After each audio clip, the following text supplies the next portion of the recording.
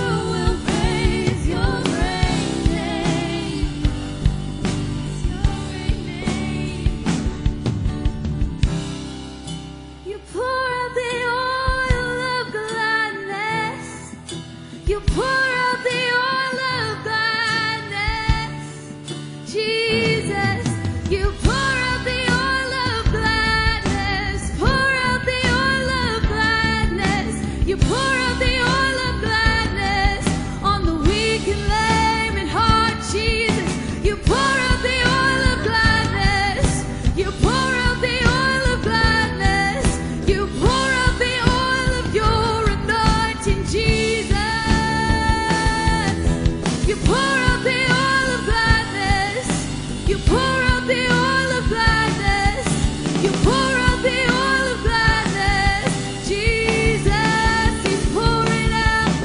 Pour out the oil of gladness. Pour out the oil of gladness. Pour out the oil of gladness. Ooh. Pour out the oil of gladness. Pour out the oil of gladness. Pour out the oil of gladness this morning, Jesus. You know, we anointed every chair in prayer this morning. And I just felt God saying, I anointed everything. The walls, I pled the blood of Jesus over this entire place. And I just kept hearing anointing, anointing, oil, gladness, oil, oil, oil, oil, fresh oil, fresh oil, fresh oil. Pour out the oil of gladness, Jesus. Pour out the oil of gladness, Jesus. Pour out the oil of gladness, Jesus. Yeah, it breaks depression, it breaks anxiety, yeah, it breaks hope deferred. The oil of gladness, the oil of gladness. You are the oil of gladness, Jesus. Sing that. You are my oil of gladness, Jesus. You are my oil of gladness, Jesus. It breaks everything. You are my oil of gladness, Jesus. You are my oil of gladness, Jesus. You are my oil of gladness, Jesus. Oh, you are my oil of gladness, Jesus. Oh, the cross is my oil of gladness. The cross is my oil of gladness. The cross is my oil of gladness, Jesus. You bled for me, yeah. The cross is my oil of gladness. The cross is my oil of gladness. The cross is my oil of gladness, Jesus. Deliverer, conqueror. The cross is my oil of gladness. The cross is my oil of gladness. The cross is my oil of gladness, Jesus. The cross is my oil of gladness. The cross is my oil of gladness. The cross is my oil of gladness, Jesus. The cross is my oil of gladness. The cross is my oil of gladness. The cross is my oil of gladness, Jesus. Amen. I want us to do something. What if, just keep playing, what if Jesus literally, if the doors swing open wide, and he would have to duck, but if he rode a horse in the aisle and the King of Glory literally came in, how would we respond? So I want us to respond as if, because guess what? He is in this house. So let's give him a shout. Lord, we honor you. We bless you, Lord. We worship you, God. We magnify you, Jesus. Glory is your name. Holy is your name, Lord God Almighty. Lord.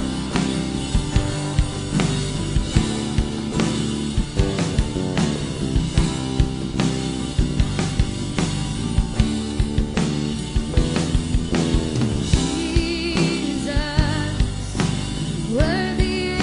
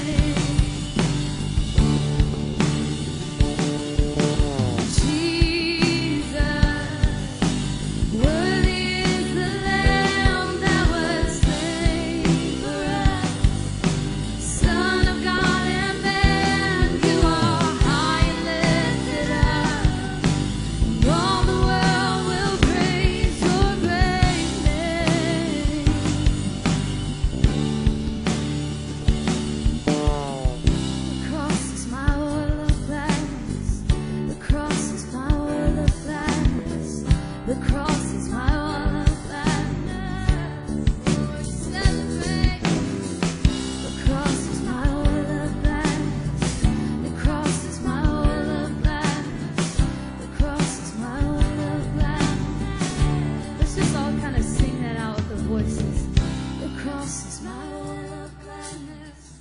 The cross is my oil of gladness. The cross is my oil of gladness. Oh, it makes me so glad. The cross is my oil of gladness. The cross is my oil of gladness. The cross is my oil of gladness. Oh, you delivered me. Yeah. The cross is my oil of gladness. The cross is my oil of gladness. The cross is my oil of gladness. Oh, Jesus, you are my oil of gladness. The cross is my oil of gladness. The cross is my oil of gladness. The cross is my oil of gladness. Oh, the cross is my oil of gladness. The cross is my oil of gladness. The cross is my oil of gladness. Deliverer, Jesus. The cross is my oil of gladness. The cross is my oil of gladness.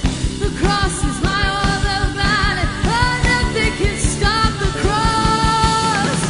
The cross is my oil of gladness. The cross is my oil of gladness. The cross is my oil of gladness. Jesus. The cross is my oil of gladness. The cross is my oil of gladness. The cross is my oil of gladness. Jesus, worthy is the Lamb that was slain for us. Son of God and man, be my heart lifted up. All the world will praise, oh,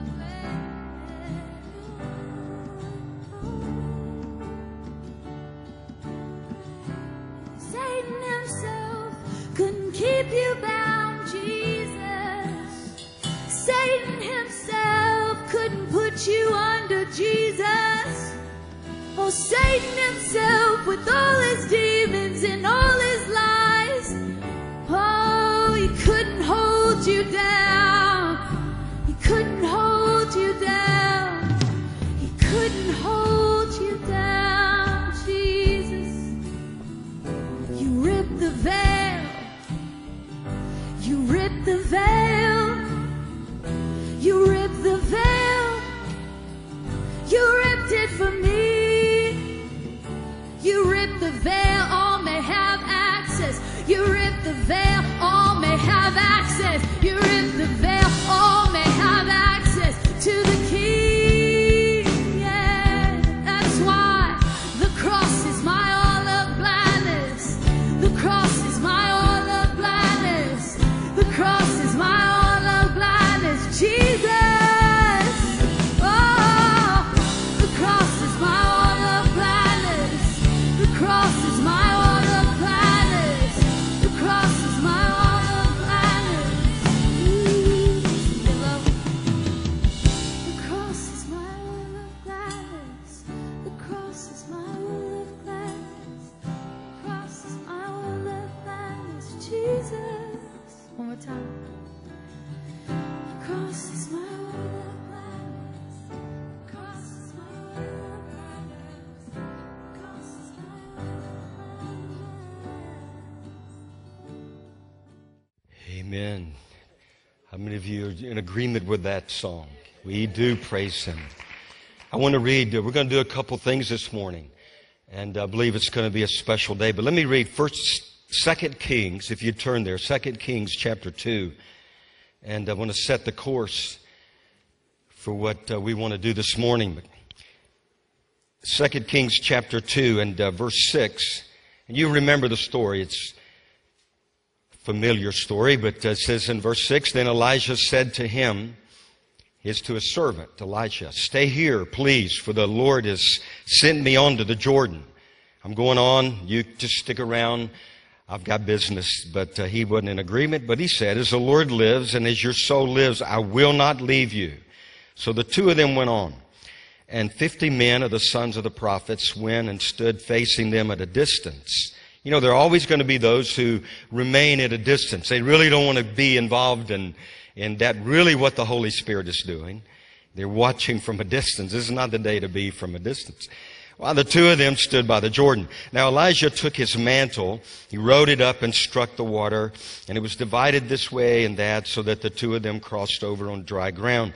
And so it was when they had crossed over that Elijah said to Elisha, "Ask, what may I do for you before I'm taken away from you?" And Elisha said, "Please let me have a double portion of your spirit. Let a double portion of your spirit be upon me." He was saying, I want what you have, but I want twice as much.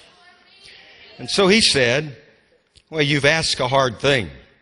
Nevertheless, if you see me when I'm taken away or taken from you, it shall be so for you. But if not, it shall not be so." Then it happened, as they continued on and talked, and suddenly a chariot of fire appeared with horses of fire and separated the two of them. And Elijah went up on whirlwind airlines into heaven. And Elisha saw it, and he cried out, my father, the chariot of Israel and his horsemen." So he saw him no more, and he took hold of his own clothes and tore them in pieces. And he took up the mantle of Elijah that had fallen from him, and he went back and stood by the bank of the Jordan. He just asked for a double portion. I want to see if what happened with you is going to happen. Then he took the mantle of Elijah that had fallen from him and struck the water and said, "Where is the Lord God of Elijah?" And so when he had struck the water, it was divided this way and that, and Elijah crossed over. Now I've been waiting, honestly, for years to do what we're going to do this morning. Really, I'm not stretching. Years ago, I thought about this, and it just seemed to never be right. And this week, the thought came back to me, and that I should share this testimony of what God did during the Asbury College revival in 1970. And then I started searching it out. I went back and watched it again, and I realized, wait a minute, this is different than the times before that I thought about this, because it happened on February the 3rd. 49 years ago. And so I believe we're to watch that as a part of what God is doing. Now I want to just challenge you, because I've been in here this week and I tested out the sound. You're going to have to listen in, okay? But those of you on the very edges, it's not going to sound as good as if you were in the middle. So I'm going to ask you, you don't have to do this. You won't be shot or you won't be disqualified or, tar. But anyway, I'm going to ask you to move toward the middle, because you will hear much better. I'm just telling you, because it's an old video, and you just need to hear, the sound in the room. It'll just sound a whole lot better. Now, I know there's some people that, I hear so many religious cliches today. We ought to do a whole message on the modern day religious cliches. There's a bunch of them. And I've used some of them myself, so I need to dump them from my own repertoire. But I hear people say, I don't know about looking at those past moves of God. We don't need all of that. Well, those guys have not read the Bible, because you know what the Bible is? It's an account of the moves of God throughout history and how God has moved in individuals and regions and nations. And it's just an account of that. And God gives us the account so that we can believe God for the double portion. And so this morning we're going to have a guest speaker. Boy, I like that sitting. Now this is good. Some of you are living in disobedience over there, but this is obedient. I'm just telling you, you'll hear better if you're in the middle. And then there's also, how many of you have seen this before? The actual testimony of the Asbury College revival. There's only a few, very good. Then that's great. Then you hadn't seen it. Out of all the things that Shirley and I have, I was thinking of all the stuff that's been poured into my life. When I lay hands on people, all of these, goodness gracious, all of these people that poured into me over my life. But there a couple things really did impact me. And one of them is this movie, this testimony. And I guess what happened was when we saw it maybe 25 years ago, it put a hunger. It hooked us. We wanted to see this. And my prayer was, God, where's the Lord God of the Asbury College revival? Where is the Lord God of Jonathan Edwards? Where is the Lord God of the Great Awakenings? And that's been my prayer. And Yes, He's here. Now, I know this was recorded probably in the 80s. I don't know when Dr. Kinlaw gave this testimony. Yeah, late 80s. But I want to remind you, Jonathan Edwards, when he read Sinners in the Hands of an Angry God, he read it in a monotone voice. And the people fell out of their, in those days they had pews, they fell out of their pews and they crawled to the altar in repentance. And I thought, God, if you can do, where's the Lord God of Jonathan Edwards? You know what I mean? And plus, we're to honor our father and mother.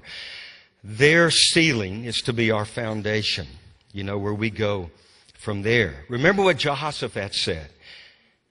He wasn't bound by that religious cliche. You don't need those old moves of God. That's old. We want God's brand new thing. Well, of course we do. But He builds on what He's always done. He's the same yesterday, today, and forever.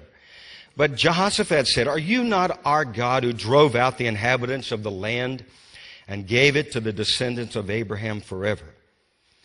And so the scripture we read, remember, Elisha took the mantle and he struck the river and it split for him. Now the movie it's not a movie, he's sharing the testimony of what God did at Asbury College. Every generation needs to hear what God has done in past generations. There are many in our generation, they don't have a clue what happened. They don't have a clue, and so that's another reason that I felt like we were to do that, because before the Lord, you know, comes for us, He's going to come to us so that He can come through us, right? How's this going to happen? How's the knowledge of the glory of the Lord going to cover the earth like the water covers the sea? Through you and me. And so we have to have these encounters with God. Now, I got to give you a few minutes from the scripture. Is that okay? And then we're going to do the 35-minute thing, and you're going to stay awake because I'm going to be watching for anybody. You ain't going to sleep, man. Just grab hold. Say, God, help me. If I can't hear as well, just tell your ears to hear. Hear in the Spirit. You know, that's why I know Adeline opened her mouth and her eyes and smiled at me 1 hour after she was birthed last week. Because she knew about me. She knew all about me. I'm telling you, I prayed for her. And I spoke to her in the womb. And she knew she couldn't wait to see me. I know people say that's crazy. I guess that's why I got very upset with what happened last week in New York and Virginia. But God is on the move. And there's going to be a fear of God in the land. Have you noticed what's happened? But we won't go there. Anyway, I got to show you a couple things. It won't take long.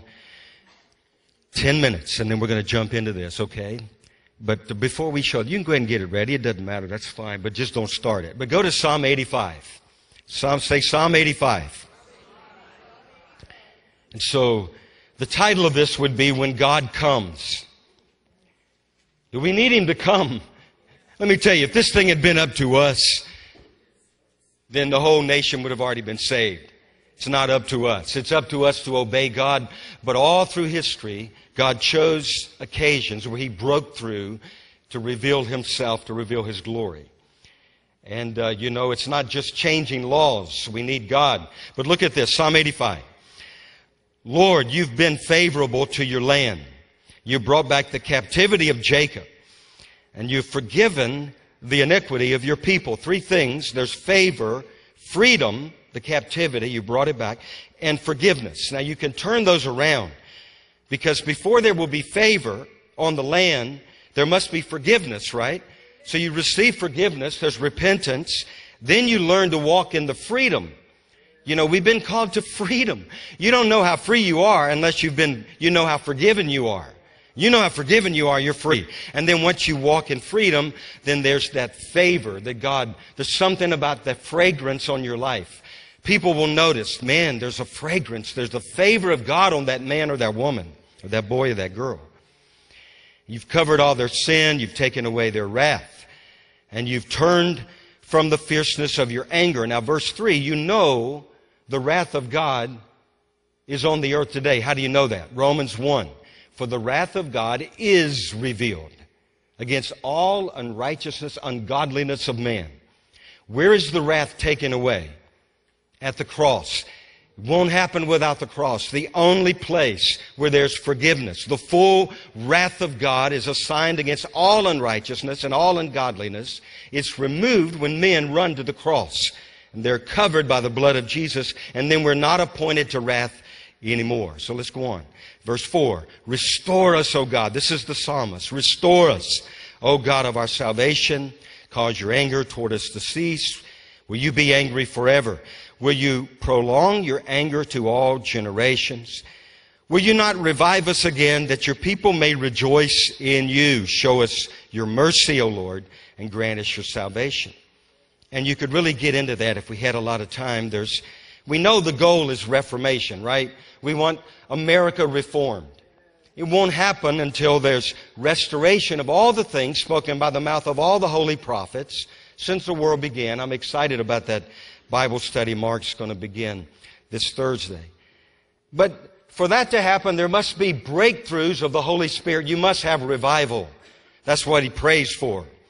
God, will you not revive us again, that your people will rejoice in you? So what happens when God comes? This is going to be the fastest message you ever heard. What happens? I could spend all day on this, but I'm not, because I can't wait to get to this testimony. So the first thing, what happens when God comes into a community, a region of the country? Well, first of all, the people, they start rejoicing in Him. They get their eyes off of themselves, off of their problems. If you focus on Him, you're going to have a reason to rejoice. You won't be able to contain it. That's what's going to start happening all over America. People are going to be rejoicing in God. They're going to flock to the houses of God to rejoice in Him.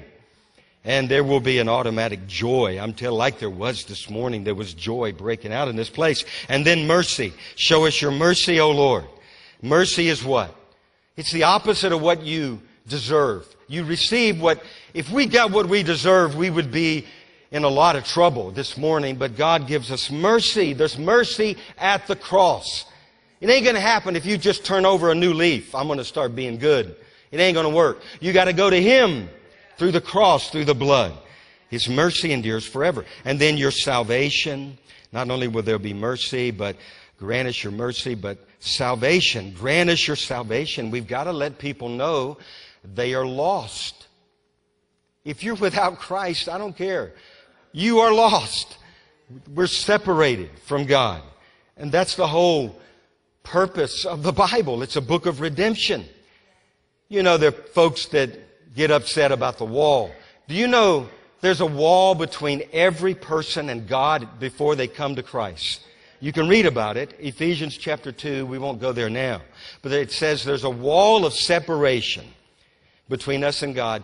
And God comes to demolish the wall through His Son and through the death on the cross. It's not an immoral thing. It's just there. That's not an immoral wall. The wall is what causes immorality. Once the wall is broken down, then you're flooded with God's goodness and you can walk in life and you can overcome. And then the next thing, verse 8, I will hear what God the Lord will speak.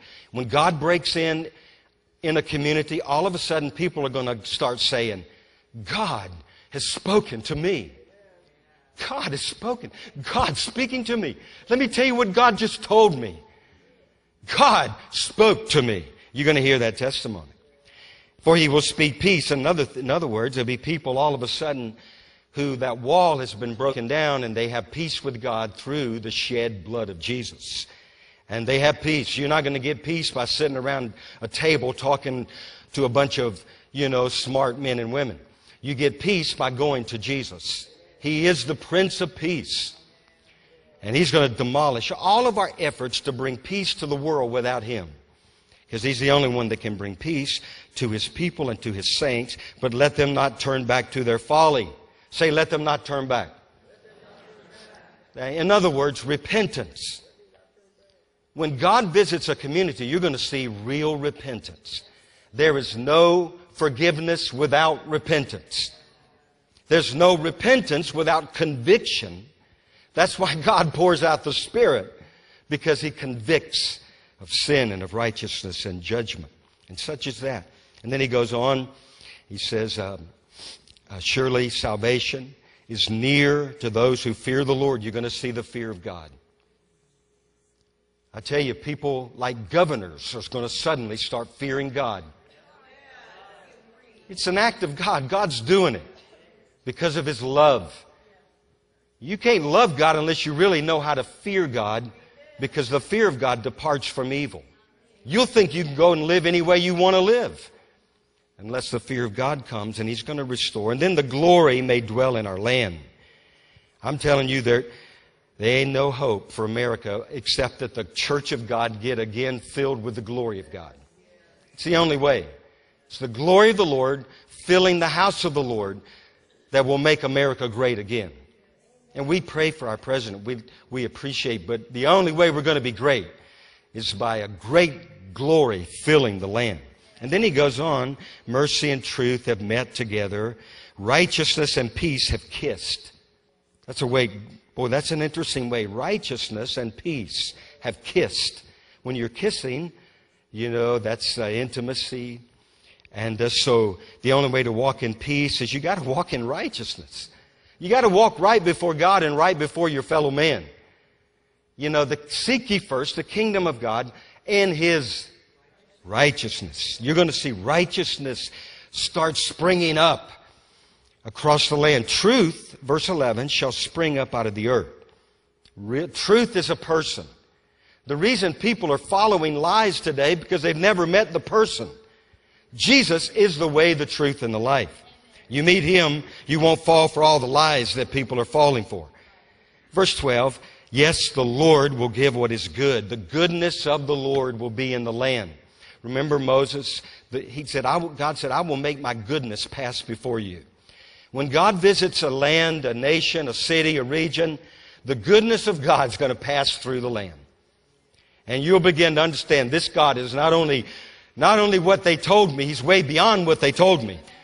You can't even define how good this God is, the goodness of God. And then the land will yield its increase. There'll be great harvest. Say harvest. Because it's the goodness of God that leads to repentance. Oh man, there's a lot in this scripture. And then righteousness will go before Him and shall make His footsteps our pathway.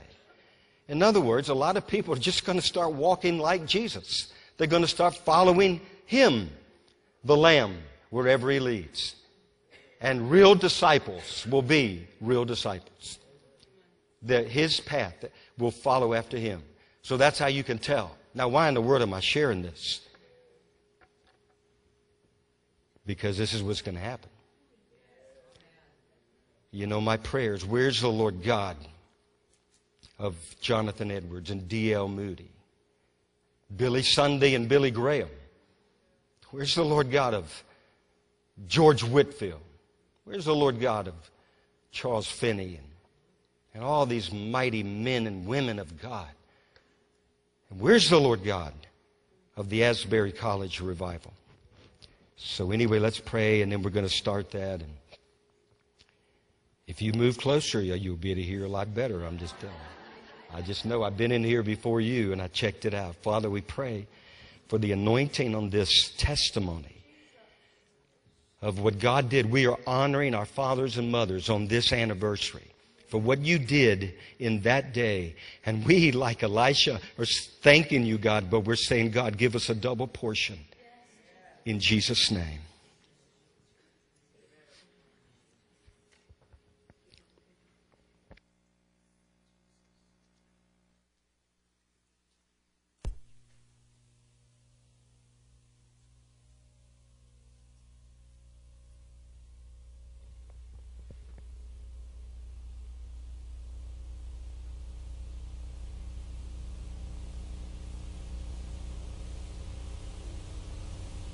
College campus at Wilmore, which touched me about as much as anything that's occurred in 34 years of news reporting. I know normally that when you're watching television, like everyone else, you have one eye perhaps on the paper, one eye on television, or one ear to someone else in the room, or perhaps you're fixing the evening meal. But for the next 2.5 minutes, I wish you'd stop everything you're doing, and I think you too are going to be impressed. It started at 10 o'clock yesterday morning.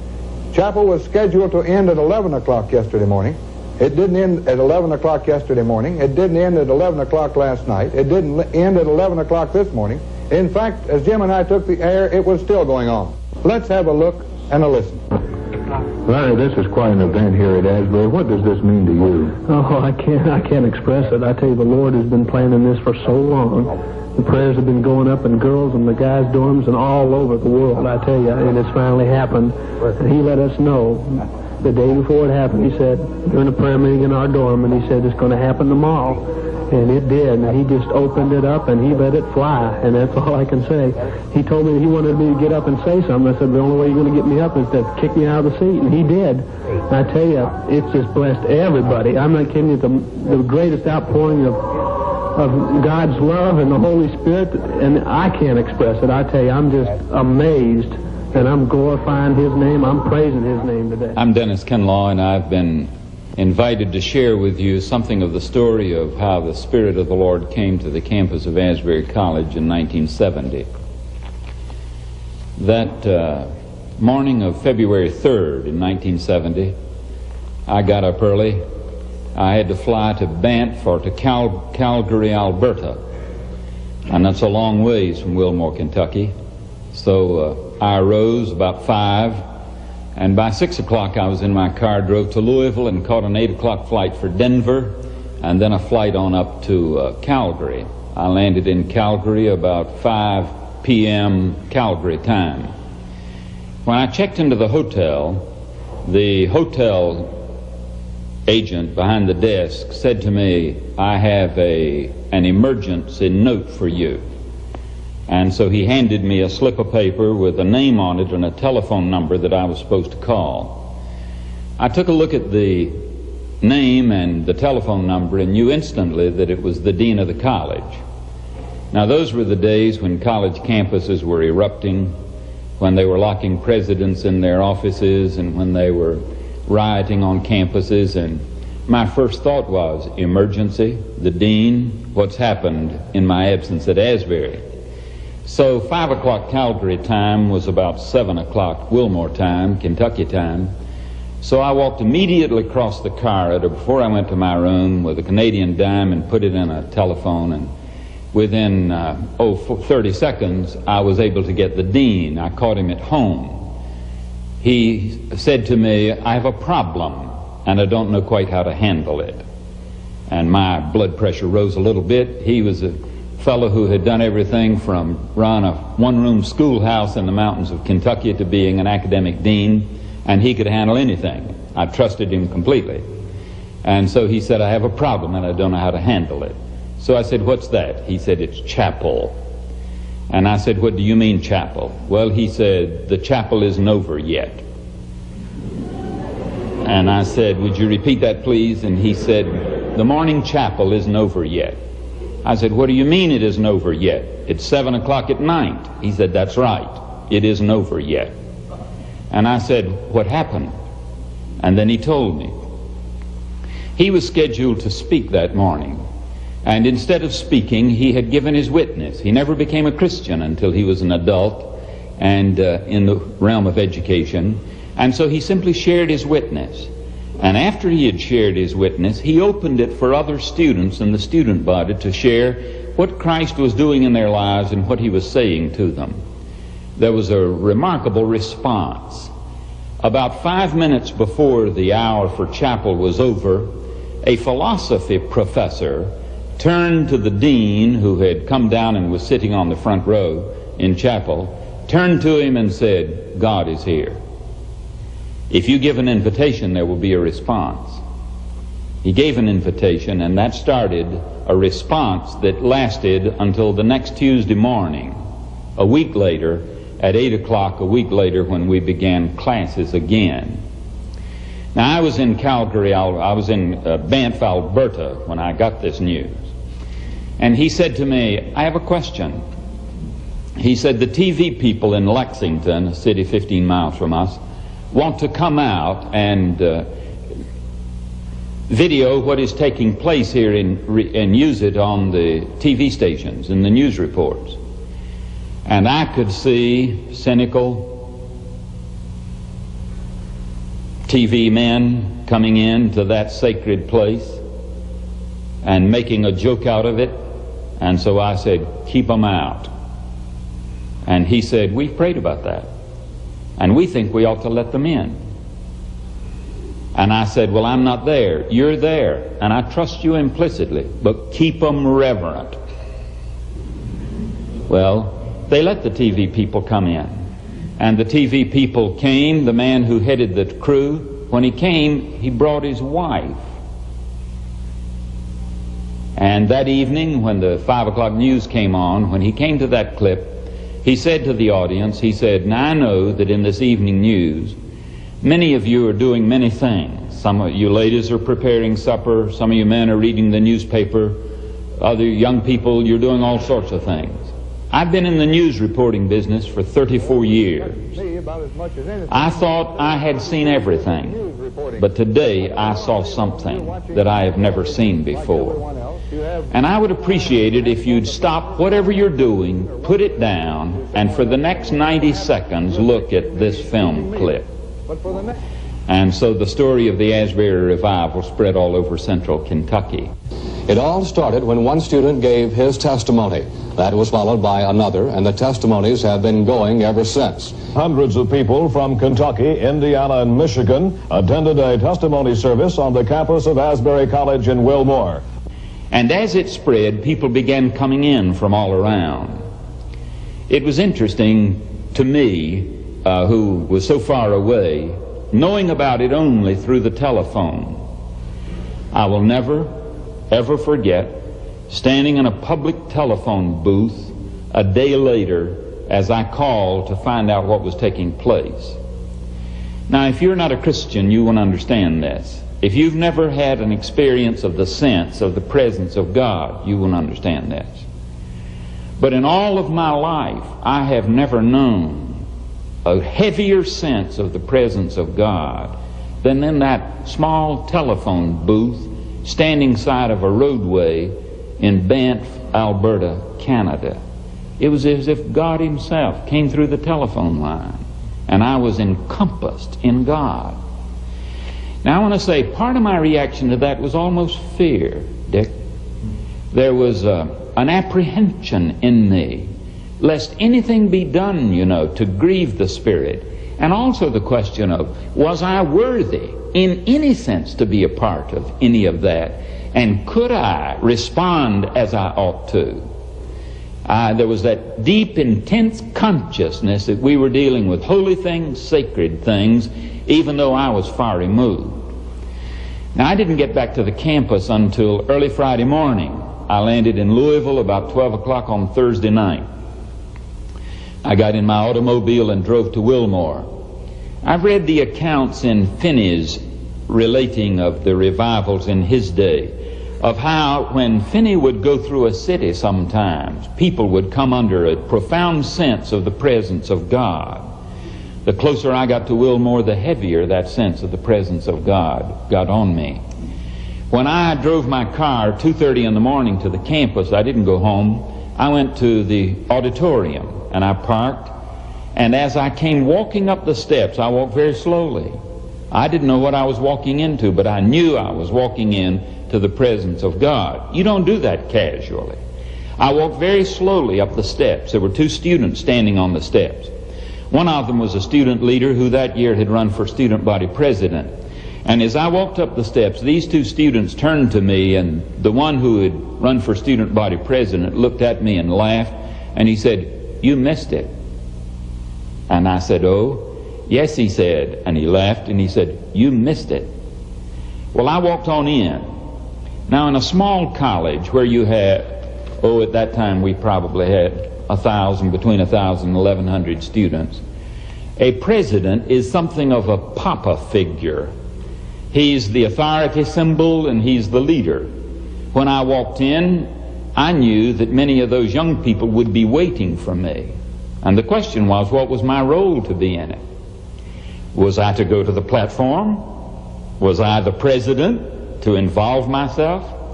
I walked in and sat down in the back corner seat, as far away from the center as I could get and still know what was going on. There was that awesome sense of the presence of God, and I did not want to be an unclean instrument or an unclean presence in any of it, and I sat there for, I suppose, an hour. A format had been developed. It started in that opening chapel. A student would give his witness. He would tell about how God was dealing with him about sin in his life. He'd make his confession, and then he would tell how God had brought forgiveness to him and restoration, or how the need of his heart had been met, the spiritual need. Man, I'm trembling. I can't. I've been blessed. I tell you, I've been blessed. I don't need microphone. The Lord's got something to say. This is His day. And after, I asked Him to baptize me. I asked Him to fill me, and He did. This is the beginning of what He's going to show us. And I'm not believing it.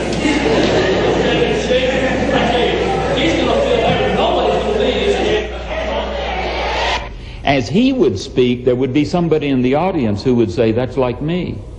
And then that person would come under conviction and come forward and kneel at the altar.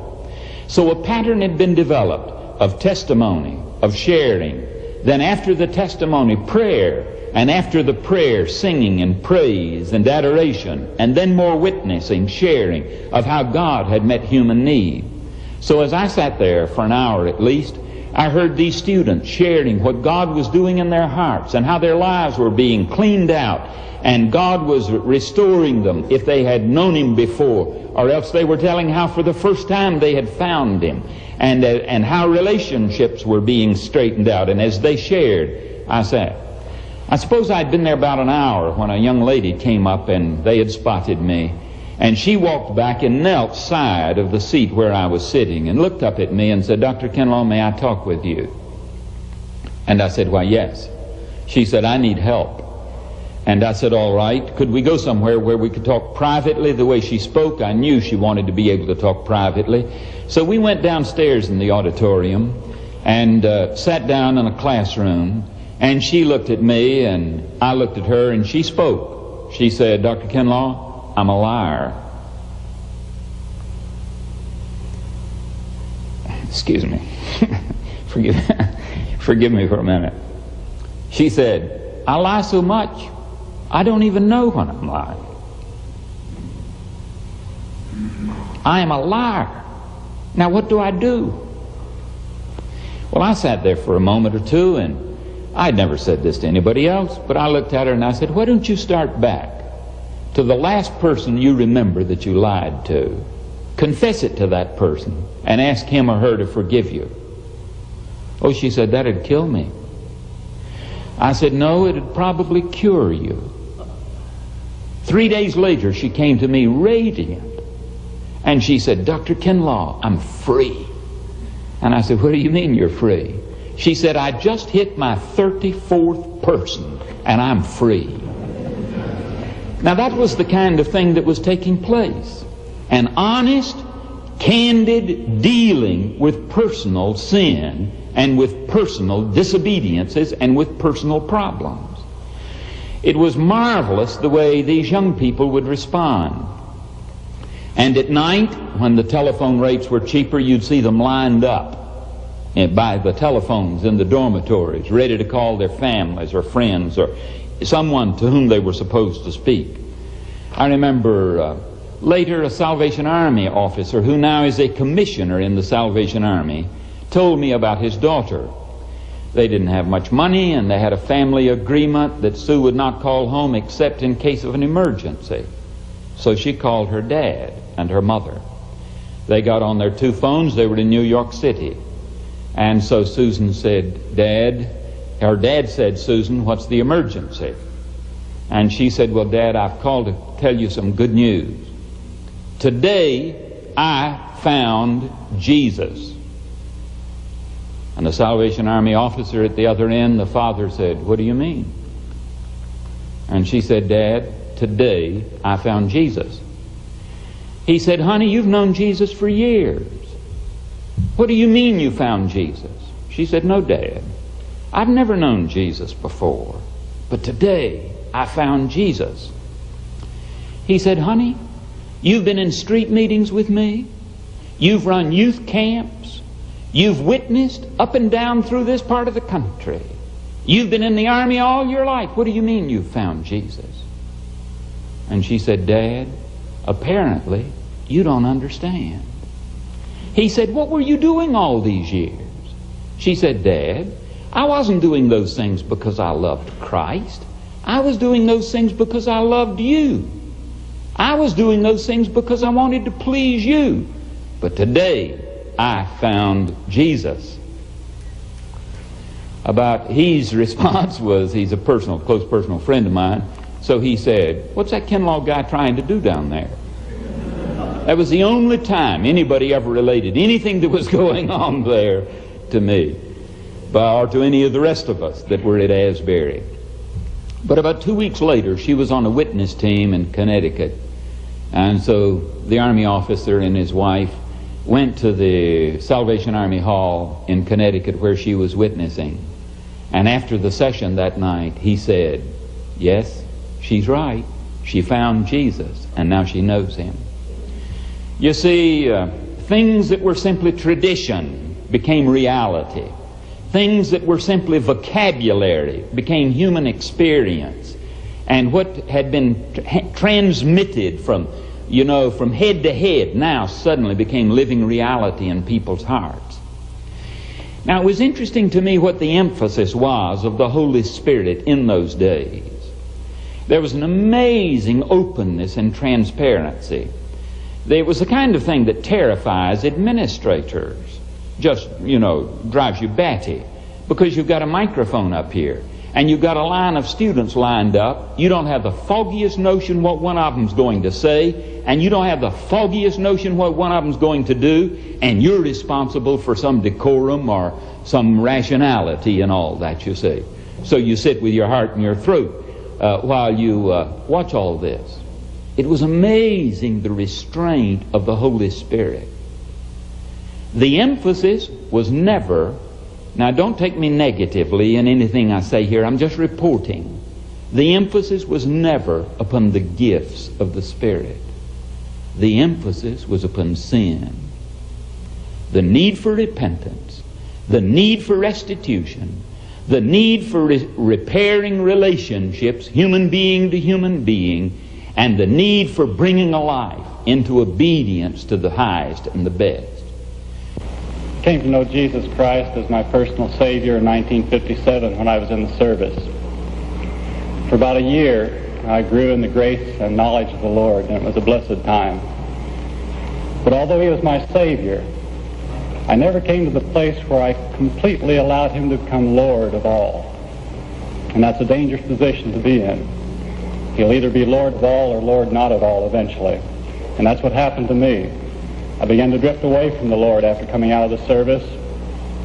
And as I drifted away from the Lord, inwardly the guilt built up, the self-condemnation built up. A burden began to press heavier and heavier upon me. And in this backslidden state, I came to Asbury as a student, went through 3 years here, graduated, left here, eventually went to graduate school, and eventually came back on the other side of the death, still in a backslidden state, no longer having a living union with Jesus Christ, no longer having anything that was fresh and vital from the Lord day after day, living on past experience, living on past spiritual insights. In other words, in good biblical language, I was a hypocrite. And the guilt continued to build up, and the condemnation continued to build up. And it was heavy. And then God came down on February 3rd. And I knew God was here. And in spite of my backslidden state, I still sensed that He was here, and I even rejoiced on occasion. But at night in my office, I'd pray and seek the Lord because I knew I wasn't right. And I didn't have the courage to admit it before the student body and before my fellow faculty members. And until we humble ourselves, God can't do much for us. And God dealt with me for an entire week. And a week later, on February the 10th, the following Tuesday, God gave me the grace, and I thank Him for it. He gave me the grace to acknowledge my sin and hypocrisy before this body.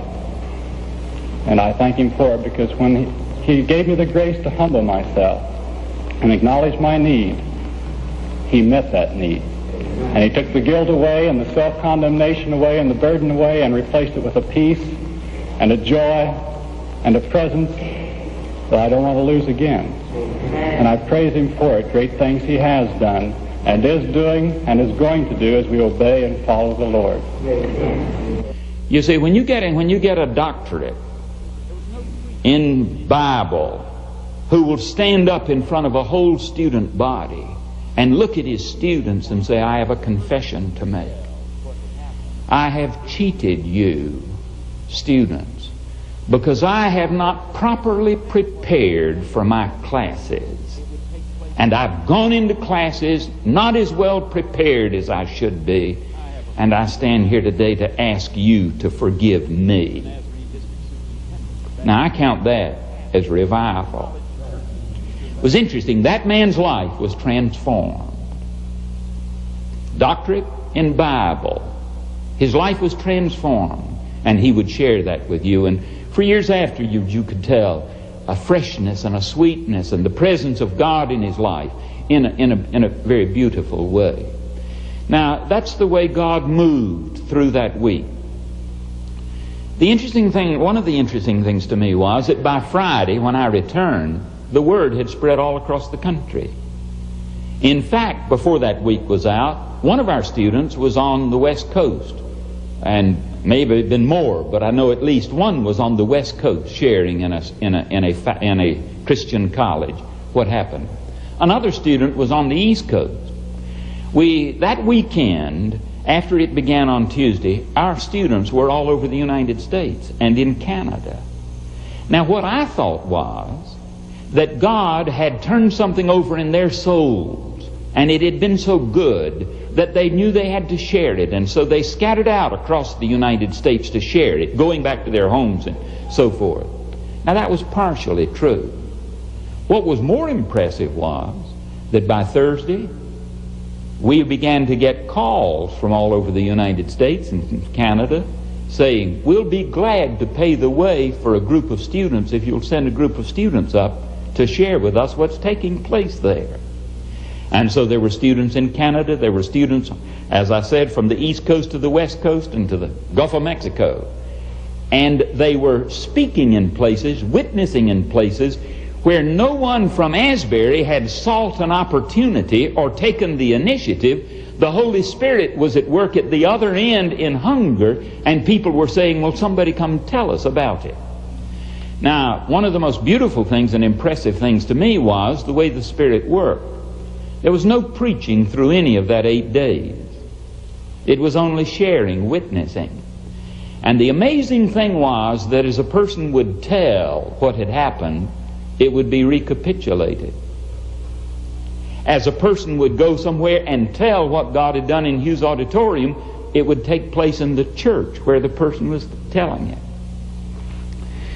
I have a friend who now is a Church of the Nazarene district superintendent. At that time, he was the pastor of one of the college churches in the Church of the Nazarene.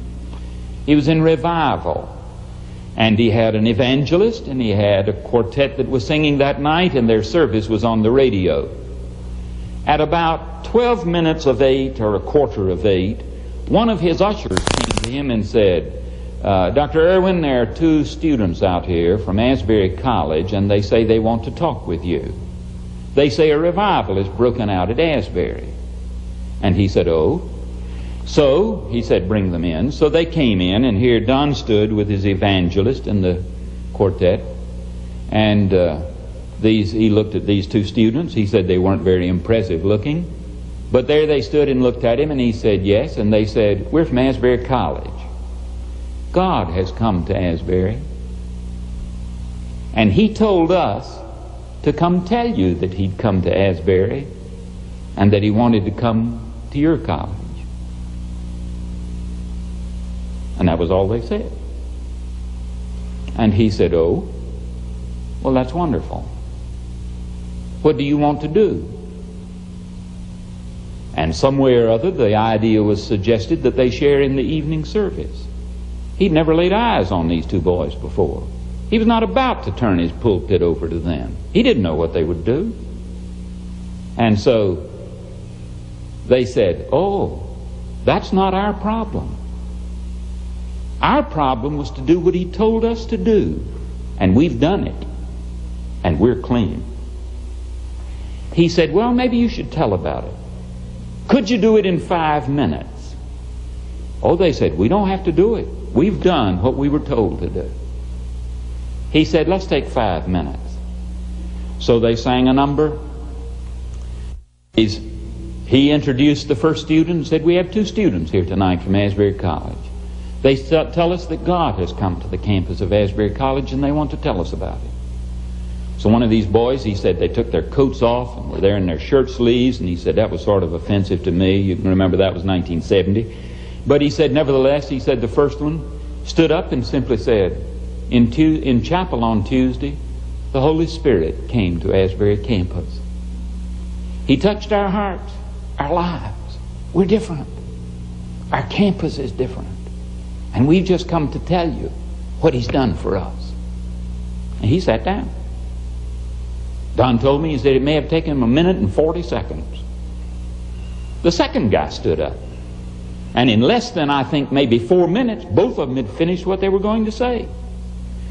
And Don, the pastor, said to me, I sighed with relief and said, well, that's over with.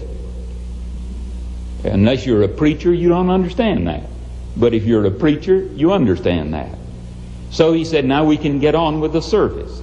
So they introduced the quartet.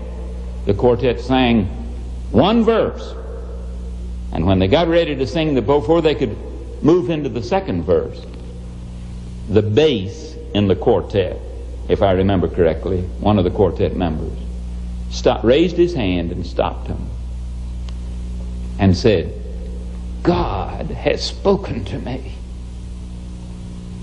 I need him to do for me what those guys say he's done for them. He walked down out of the pulpit, left his quartet, got down on his knees at the altar, and at 10 o'clock that night there were more people in that church than there were at 8, and revival ran through the night. It was almost the less impressive the student was, the more effective an instrument he was. One little girl that was so shy, if she told you her name, she'd blush, went home to her home area and on a Sunday spoke in 5 churches. And if my memory is correct, I think there were 200 people that responded. Where the story was told, it was like a spark going from a fire, hitting dry brush, and it would break and break out. Now it spread that way. It spread to campuses. It spread to churches. It crossed denominational lines. Most of us at Asbury are United Methodists. The revival probably had a larger numerical impact in the Southern Baptist Convention than it did in the United Methodist Church. One student went to Southwestern Baptist Seminary and a revival broke out in a classroom in Southwestern Baptist Seminary. Now, it was a work of God. It was interesting the way the media responded to it. I remember they didn't all respond alike. I remember one newspaper reporter that called me, and he was asking me about it by telephone, and he said, "You call this a spontaneous revival?" And I said, "Yes." He said, "Now really what you mean is, haven't you had these kinds of things before?" And I said, "Yes, we have, over a period of years." And he said, "What you mean is that you had a group on your campus who said, 'Now we haven't had a spontaneous revival in a long time, we better have one, hadn't we?'" I said, "Sir, we have a group of people like that on this campus all the time, but they don't seem to be able to produce it." He said, "Well, sir, how do you account for this?" I said, "I would suspect that this would be difficult for you. But the only way I know how to explain it is that last Tuesday morning Jesus walked into Hughes Auditorium. And He's been here ever since. And a community is paying tribute to His presence." And that's the way we felt about it. I couldn't get my wife to stay home and cook meals. You couldn't get her out of Hughes Auditorium. If Jesus physically, literally came to this campus, you'd forget everything. And that's the way we were. You couldn't keep us out of Hughes Auditorium. There's where the Holy Presence was. Have been missionaries in India 16 years just prior to our coming here, and we have seen some wonderful, miraculous movements of the Spirit there. But I've never witnessed anything like this, the sheer awesome power of God in our midst. In February, I received the baptism of the Holy Spirit. And to paraphrase the words of Hosea, the Holy Spirit came and watered the dry plains of my soul like the spring rains water the earth. And I found the secret of a victorious life, not always happy and not always on the mountaintop, but I have victory over everyday circumstances and frustrations that plague the life of every human. And I'm grateful, and I praise the name of Jesus Christ, that I don't have to spend another day of my life without the reality of Jesus Christ in my life and without the power of the Holy Spirit. You say, okay, how did it come? What caused it? No question in my mind, but one of the things was our need. We needed it a lot worse than anybody else around. And God honors need in His mercy, in His infinite mercy. But another thing, we had some students who were interested in prayer. One young lady became deeply concerned for the blessing of God on our campus. So she gathered a group around her and they started praying. In October, before the Spirit came in February, 6 students came together and banded together in what they called the Great Experiment. They covenanted for 30 days to take 30 minutes every morning and spend in prayer with the Word, writing down what truth they got from the Word they were to obey that day, sharing their faith somewhere in the course of a day, and meeting once a week for those 30 days and checking up on each other to see that each one had done his disciplines that week. So for 30 days they met that way and they worked that way.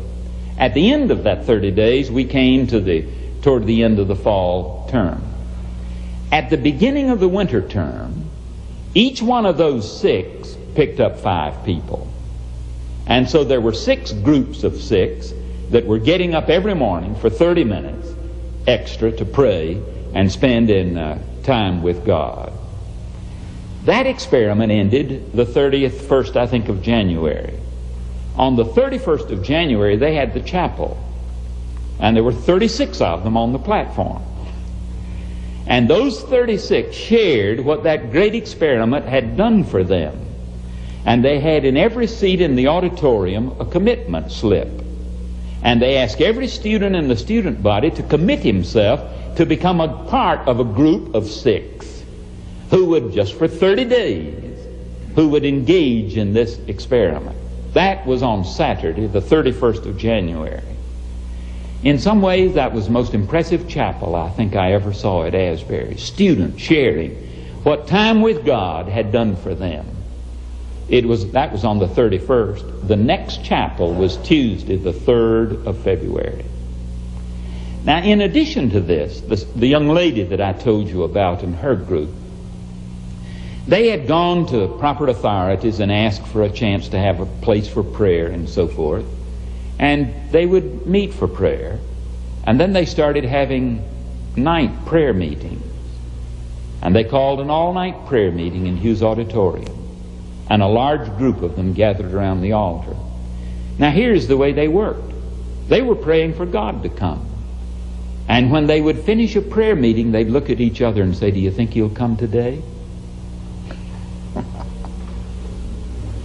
Takes students, doesn't it? Takes young people, doesn't it? They'd finish their prayer meeting and they'd look at each other and say, "Do you think He'll come today?" They had one all-night prayer meeting, and I think somewhere around 2:30, they got each other together and stood around the altar and held hands and said, "That's enough, He's coming." And he went home and went to bed. And he did. He let us know the day before it happened. He said, during a prayer meeting in our dorm, and he said, "It's going to happen tomorrow." And it did. And he just opened it up and he let it fly. Now, Out of all the experiences that Elsie and I have ever had, we have never known anything like that. And you know, the thing we find ourselves yearning for now is to see it again. I came to the place where deep in my heart I thought, you know, every generation of students ought to have the chance to see that once. Every generation of people ought to have a chance to see it once. And I believe God wants to do it again. I believe there are some stirrings, some movings, and I think it will depend on you and me. If I understand what God has done here and what the students here feel, they seem to me to be saying that we have found together one who can make bad people good and the best of people better, and that power is found in Jesus Christ. We know that we have found an answer. We believe that it is the answer to the needs of the heart of man, both corporately and individually. That answer is new life in Christ through repentance for sin, faith in a living Christ, and immediate obedience to his holy will. And this is what we command to you.